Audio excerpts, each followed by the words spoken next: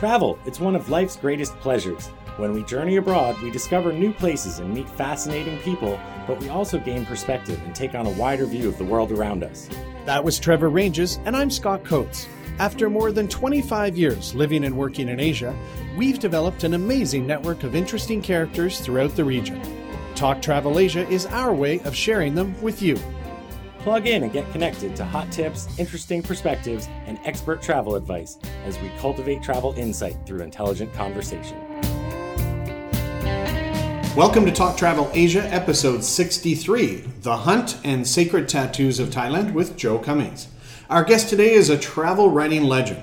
Joe has been living and working in Southeast Asia for decades. He's authored scores of travel books and a host of specialty focus books on everything from Buddhist stupas in Asia to traditional Thai tattoos. He's perhaps best known for being the original Lonely Planet Thailand guidebook writer, is an accomplished guitar player, and all-around nice guy. If you're looking for someone who knows a ton about Southeast Asia, Joe is definitely your man. This is Scott Coates in Bangkok, and sitting across from me is... Hey, Trevor Ranges here. How's it going? Man. It's good. We don't seem to get to do too many of these in the same room, so here we are. Yeah, well, it's a new season, new year. Hopefully, we'll be sitting down quite often together. Yeah, and our guest is actually going to be in the same room with us, too, so it's kind of cool. We're not relying on the internets for this one at all to record. No, yeah, it's good to have all of us in one room together. You've known Joe for quite a while. I've known of Joe and then known him through the social scene for quite a while. Sure. But I think this is the first time the three of us have even really sat down together. I don't think I've seen him in like a year. I mean, this is a guy that's in high demand, and he is a man about town. But he's been kind enough to chat to us about a new guidebook of sorts called The Hunt. And, it got us thinking to our first guidebooks. And I remember my first guidebook I ever used was way back. I was 20 years old, starting a one-year trip, and I bought The Lonely Planet Japan and also Southeast Asia and Australia because I was doing a one-year trip as a backpacker. I mean, I lugged those big, heavy books around for a year. I probably ditched Japan. I bought it just for Tokyo, but man, I had that Southeast Asia book and the Australia book for a year. And I mean, that was literally like my Bible. Yeah. It's funny. I'm kind of on the other side of the fence, and I guess I've always done things a bit differently. I did have a guidebook. The first time I went to Bali in 1996, I got the Rough Guide to Bali. Okay. And I still have that book. Oh, yeah? But I'd never heard of The Lonely Planet. I didn't really know what travel guides were. Which kind of might explain why when I first came to Bangkok, I had no idea there was like red light districts. I didn't know what Khao San Road was and stuff. Really? Yeah, so when I explored, whenever I came across guidebooks, I'd basically just rip the map pages out and I'd bring the maps with me. Okay. But I preferred just to get my information from word of mouth and by exploration. And it wasn't that long ago. Yeah, if you didn't have a printed map of the place you were going, like how did you do it? And now, of course, anytime I go somewhere, when I have Wi-Fi, I open a Google map, and then walking with your mobile phone, even without a SIM, it now shows you where you are on the map, and you don't really need that paper map anymore. Yeah, the Google Maps is my new guidebook. It is, and despite being like a real travel guidebook fan and having bought a ton of them, I can't really think of the last time I bought a travel guidebook. It might have been like 9 years ago for Nepal or something, but it has been a long time. Yeah, it's been rough years for the print guidebook these days, especially just because there's so much information available online. That said, we did an episode number 42 that was about travel guides, online resources, and mobile apps. There'll be a link to that on the show notes. But we discussed before how no one's really come up with the replacement in one mobile app or on one travel guide site yet. Yeah, it's weird. I bought a Lonely Planet, actually, now that I think of it, for Tokyo or Beijing or something with a study group, APLP, years ago. And it just doesn't work because somehow with like a travel guide, you want to flip from maybe a history to then about a town to then look at a paper map with a restaurant. And in the digital format, like in PDF on the iPad, or it just didn't work. It doesn't work to flip back and forth through things. You can't turn the corners of the pages. I don't know. I'm kind of amazed. It seems none of the big publishers have figured it out.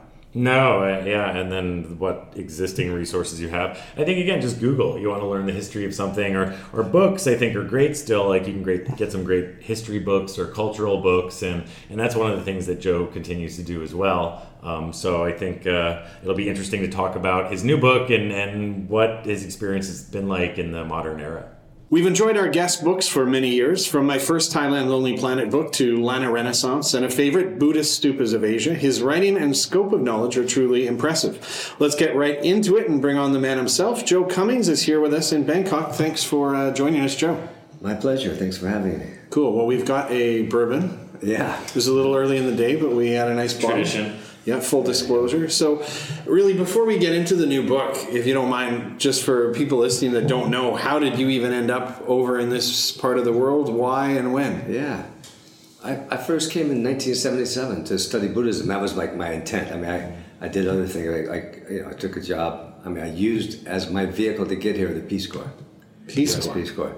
And I only stayed in the Peace Corps a year. I dropped out after a year, but stayed on. And I was studying Buddhism pretty seriously for a while at Wat Bawani Way. And the meditation teacher that I was seeing all the time turned out to be the Supreme Patriarch, which I didn't know at the time. So, some pretty nice teachings there. And then there was another really good Dharma teacher I would study with. There was a lay person who's still alive, living in Thonburi. And but that's what brought me here. And then I got sidetracked by everything else, by all just the cool stuff in Southeast Asia and Thai culture and Thai language, and I kind of resumed my abandoned musical career, and so that, in other words, I became a very bad Buddhist quickly. But you studied Asian art history or something in Berkeley? Yep, I got a master's in art history, and it was supposed to be art history and Buddhism. I needed to have two concentrations. It was Southeast Asian civilization, but I didn't have enough credits towards the end for the Buddhism side, so I ended up as Thai language. It was Thai language and art history. I had an excessive number of credits in Thai language. So you used that Thai language stuff to get the Peace Corps gig in Thailand? Nope, it was the other way around. Oh, okay. Yeah. After the Peace Corps, I came back to the States and did the master's at Berkeley, and got a full scholarship, full fellowship for my Thai abilities. Nice. They call it Foreign Language and Area Studies. Yeah. Fellowship. They paid all tuition, books, my housing, even my air ticket to Berkeley from the East Coast. And wow, that's not common at Berkeley. Not nowadays. oh, this is a great fellowship. I don't think it's still around. It's like congressional money. Full ride. Without playing sports. Yeah, exactly. So then, after you graduated, you just naturally wanted to come back to Thailand? Yes. I came back from my field studies. I was on that time Berkeley was on the quarter system, so my last quarter of my second year, I came back and did field studies here. And it was focused on the view of Buddhism in the Thai Communist Movement. The Thai Communist Movement's perspective on Buddhism. How would Buddhism be affected if they got what they wanted, which was to that actually sounds quite interesting. It was. I was listening to all these secret broadcasts, PLAT broadcasts, and translating. It was really good for my Thai. And I went and interviewed people, and I was spending time in the South. I met Ajahn Buddhadasa because he was a very controversial figure then. Now he's like been co-opted by the establishment. Buddhadasa, by the time he was considered such a renegade because he would preach equally to the military forces, the right-wing military, and the communist forces, because he was deep in the South, in Surat, in a small rural area. And because of that, he was branded a communist by some of the royalists here in Bangkok and everything. So he was a real instrumental in my final paper on that. Well, so how did you go from something so intellectual to travel writing? It was I was in that while I was doing the field studies, maybe even before. Oh yeah, it was even before. I knew I was getting ready to do the field studies.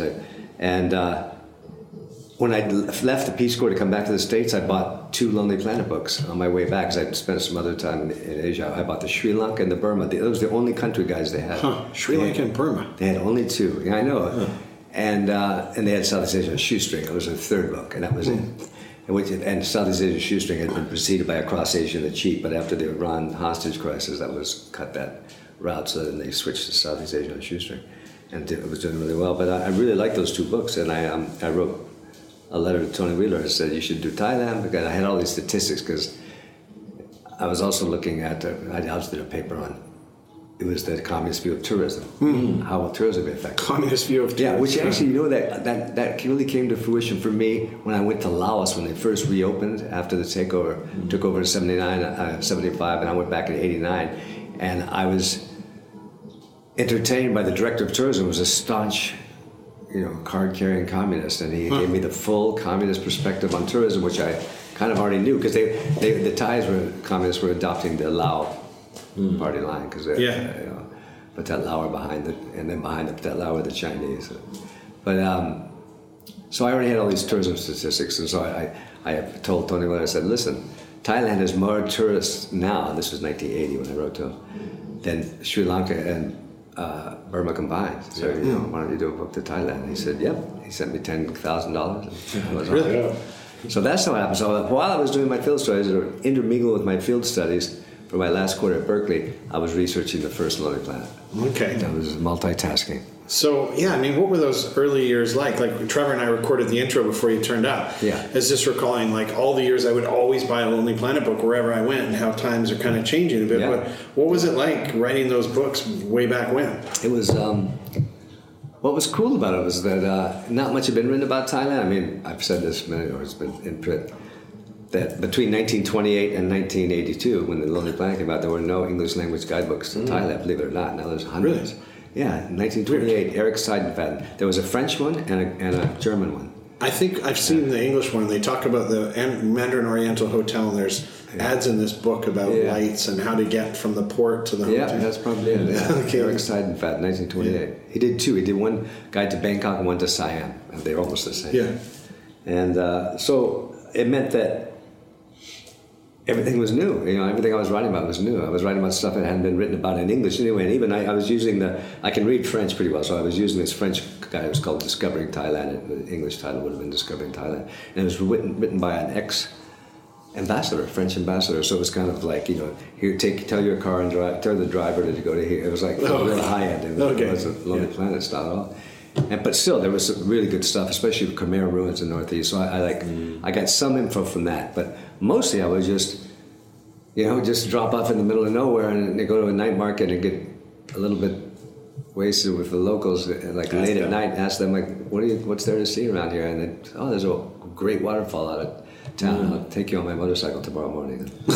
So it was great, and I never knew where I was going next. I was just bouncing from place to place. I had plenty of time to do it. I was on the what they call Rote Dang, just those orange buses. They didn't even have aircraft buses back then. Yeah. And so it was it was kind of carefree and poverty driven. It was fun.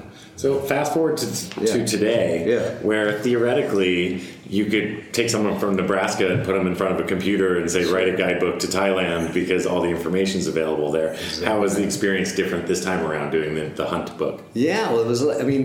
I had a special brief for this book. Maybe I should talk about the book a little bit, how it's different from other guidebooks, in particular maybe Lonely Planet. Every single business, my only restriction coming from Hunt Guide was that every single business or service or product, whatever, had to be independent. And that meant not only could that be like a multinational chain, but it couldn't even be a local chain. So what I did was, luckily, a lot of places I've been writing about for Bangkok 101 or anybody, Travel Leisure, and before that, Lonely Planet. So I still, for myself, I still went back and visited every single place. I put in about 100, there's like 100 POIs or venues in it. I went to every one of them. I just, because this one, their standard for the writing was really high. They really wanted almost literary, or let's say magazine style writing. And they wanted lots of personal opinion. Huh. It was like the opposite of my last few years with Lonely Planet, where they were saying take out the opinion. We just want this facts. We don't care how you feel about it.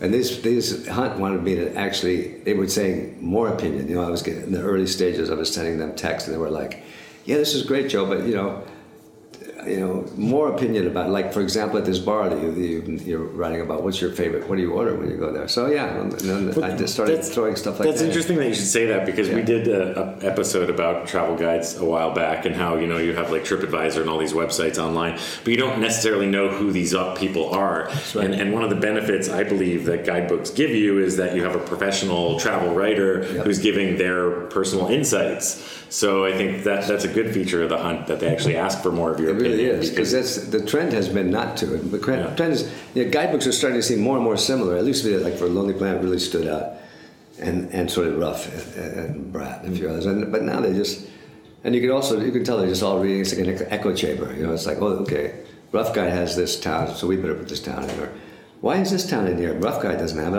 Actually, what an editor said to me in one of my last years, I was like, who cares what Rough Guide has? So I looked on the site, and I mean, it's just shy of 30 cities that they've got the hunt for. I mean, they decided to do Bangkok. So you mentioned the thing that makes this different is you mentioned the size to us, but it's also all independent places. Like who's it aimed at? Photography. It's like it's like there's like half page of photo almost every page, and a couple of full pages. And I got Megan Rogers to do the photography. She did a great job. Okay. So it's it's very attractive. It's speaking for the other guys in the series, they're well written. Mm-hmm. Hopefully this one's okay, and they're a little bit quirky because of this independent angle. So that everything in there is a little bit off the beat track. I mean, there are a few really famous places, but. From the screenshots we were able to see online, you picked a lot of places that we as expats know about, but maybe tourists wouldn't necessarily. Mm-hmm. And I like the fact that it's curated. Again, like on the internet, you have like this unlimited amount of options, but here it's curated. That's right. And then Scott mentioned the size, but we actually talked about that offline. Yeah. So it is a little bit smaller than your normal guidebook. Yeah, it's like pocket size. In your back pocket. Yeah. And so how many pages is it, and who's it for? Is it for visitors, or is it for locals, or both? It's for both. I'm for sure expat residents, if you won't know every place in the guide. Yeah. And it's drinking, shopping, like what's in it? That's interesting. Yeah, it's eating, drinking, shopping. Okay. Only 8 hotels. They only wanted 8 hotels, and it had to be really handpicked. So it is where to stay. And totally independent. Huh. And they wanted it more towards the higher end, but they didn't. They said you can throw a couple budget ones, so I did. So it's like 2 or 3 budget hotels. If they have like charm. And I'm curious to see what your list is now. Nonlet Mahanakorn, for example, is in there. And what else is in there? Yeah, a handful of museums. They didn't want too many museums. It's kind of it's like a Lux hipster guide, sort of. Lux hipster guide. Yeah. You have to grow a beard before you can read it?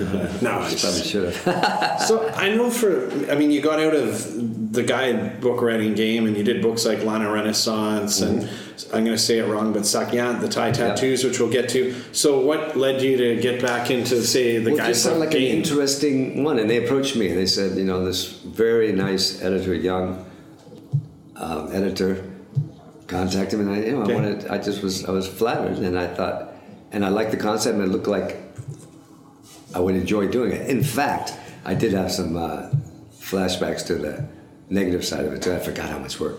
Really tedious, many long hours all night. Yeah, it's just a lot of text. Notes on napkins from places. Or? Mostly recorded. I mostly record, but cool. Notes. And I had to take the photographer. I gave her a shot list, and she lives here. Do you know her, Megan Rogers? I don't think I know her now. 29-30-year-old American, and she, even though she's out all the time working for publications like Coconuts and people like that, she couldn't find some of the places I think. They're not on Google Maps and stuff. So I actually had to go on photo shoots with her. Quite a bit. So that added to the workload in a way. Hopefully that's in the maps in the book, so your readers. Yeah, they are. Everything's mapped out. They're really cute maps. They're like hand drawn. Again, it's almost like early Lonely Planet. Yeah. Again, because the very first couple of Lonely Planet guides I did, all the maps were hand drawn. Really? And later they started doing computer programs. Yeah, otherwise the hunt takes on a whole new meaning. Yeah. If you can find it, you can experience it. Exactly.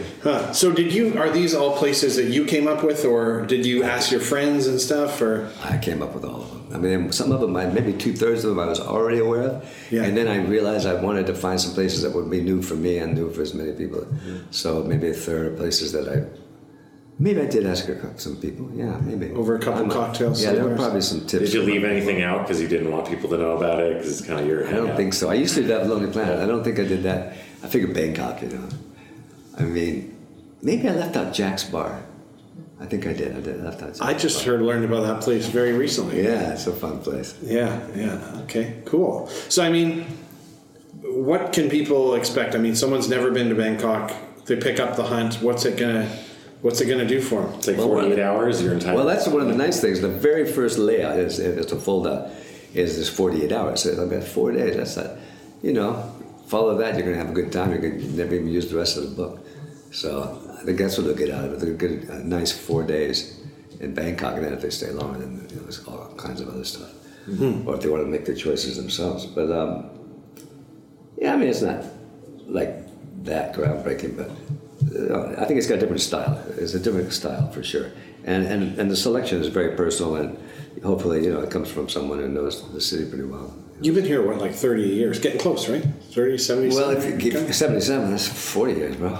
Yeah. Oh, yeah. 40. I mean, that's not too good. That's right. 40 years. But I've only lived outside of town in a few years here and there, but not too much. So it's not a consecutive 40 years. And if there's things in there that were kind of new for you, then they're definitely new for, people. Yeah. That's the thing about Bangkok. There's always something new. Well, that's what we were talking about earlier, too, about with the guidebooks. Like you had to probably try and find places that you knew were still going to be around in 2 years if they're going to update it. I had one place closed since it was printed already. Wow, yeah. I think things do change really quickly and unexpectedly, and you never know. And that's the good thing about internet sourcing, is that it tends to be more up to date now. Yeah. But so again, you can't always trust the source. Do you think printed travel guides are going to last much longer?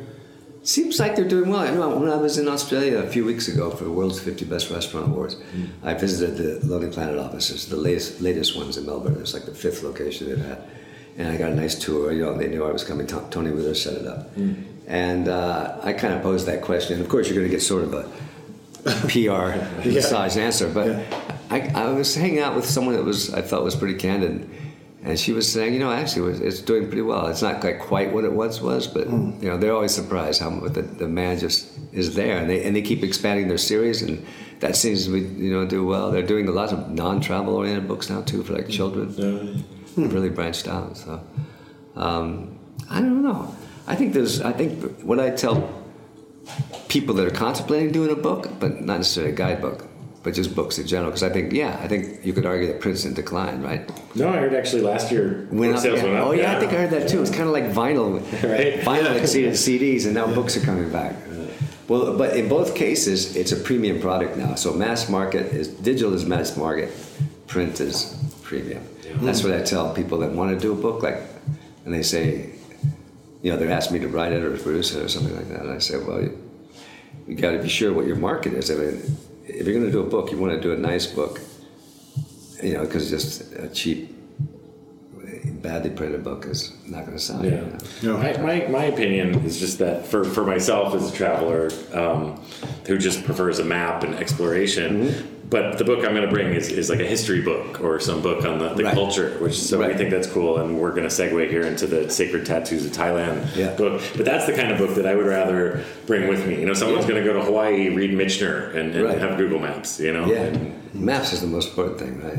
Yeah. I think a lot of people back in the day, but they still buy Lonely Planet for the maps because they have really good. They were good maps, yeah. Yeah, really good maps, yeah. Yeah, I was telling Trevor, it's not that long ago. I can remember, literally, as people did, following the map in the book, and now you're kind of using your phone. But now you got GPS and Google Maps are so good. But I missed the history. Those books all had really comprehensive history and stuff. Yes. So I mean, we're probably going back to segue into tattoos 6-7 years ago now. That tattoo book, Sacred Tattoos of Thailand. How did that even come about? What led to your interest? That was well, I've always been interested in, but I mean, just as anyone would be, as you guys probably are too. When you just see someone with them, you go, they're neat. They look cool, right? They look kind of cool. And they look mysterious, and so I always had a curiosity. I had an appreciation and a curiosity that goes back to the late '70s. I remember taking a trip with a Thai friend, and he went to visit some relatives in Isan. He was from Tonglar, but he had East Side relatives, and we stayed at this place on the outskirts of Budon. And part of the extended family was this kickboxer, a young kickboxer. I mean, we came in after working out. He took off his shirt. There was this leaping tiger across his chest. And I was just like, wow. Huh. And I was like, that's beautiful. I reached out to touch it, and he went like, don't touch me. Yeah. And he didn't understand the part about it being beautiful either. Like, beautiful? But I never did anything about that until Marshall Cavendish, the publisher for that book. I'd done a few other books for them, and they said, we'd like another book. Is there a subject you'd like to write about? And I said, yeah, because I thought this way I'll learn, I'll find out what these things are about. So that's how it happened. And what was that? It came out 6-7 years ago now? I'm thinking it came out in 2012 or 2011 even. Okay. I don't really remember. Yeah, because Dan White died, the photographer died. Oh, really? Yeah, he died I think it's been 3 or 4 years already, 47. Yeah. But that one's not quite pocket size or travel size. That one's more of a coffee table. Yeah. Yep.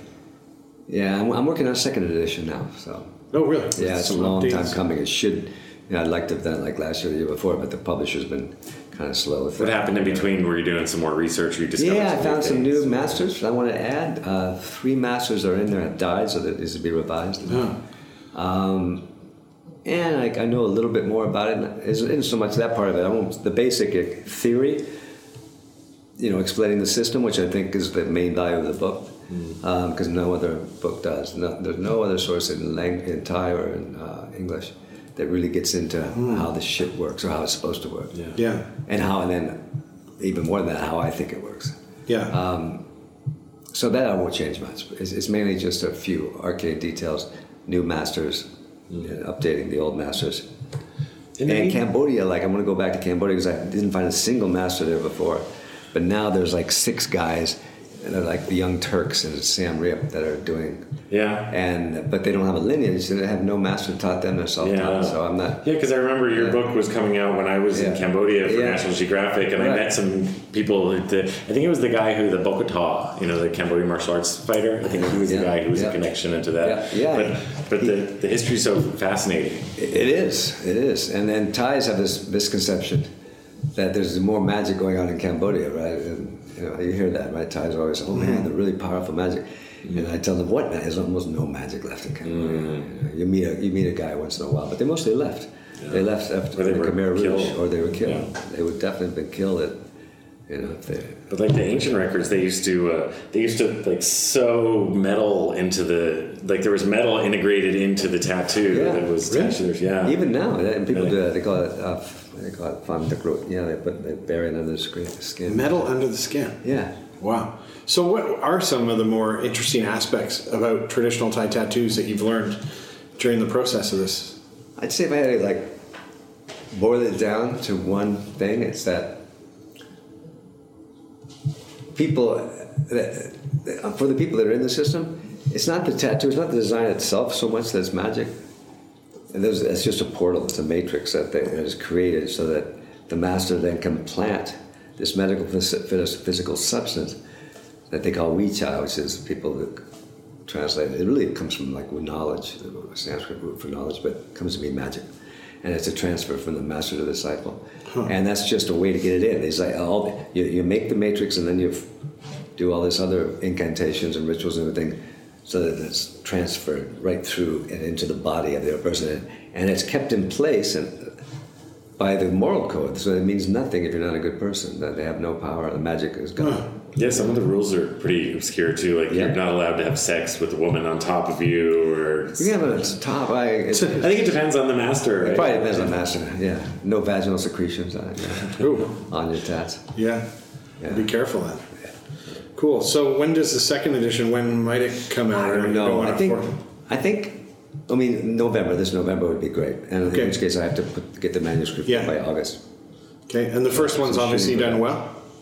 It's done very well, but the sales are tapering off a lot, so that's why they've got to get the second edition out. It's down, it's really trickled down, but it's one of the strongest coffee table books I've ever done. Oh, really? Sure. Oh, yeah. Yeah. It's been doing really, really well. And the photography's beautiful. It's really, really nice. Yep. Well, that's it. I'm updating his photography now with using some other photographers. Yeah. Says, damn, where is it gone? And so I think I know the answers, but did you get a Thai tattoo? Well, I have 3. I have one on each arm here, both from Ajahn Gop in Ayutthaya. Yeah. And then one on my back from Ajahn Nang, who's my favorite master. Okay. He's here in Bangkok. And that was after you wrote the book? Or? Yeah, I waited until after. So you made sure you knew your stuff before you got it? Yeah, I kind of to pick the right guy and everything. And I actually was thinking about not getting one at all, because one reason I didn't want to do it while I was doing it was always, stay objective, so-called objective. Mm. And then I was thinking, well, maybe I don't need to do it at all, really.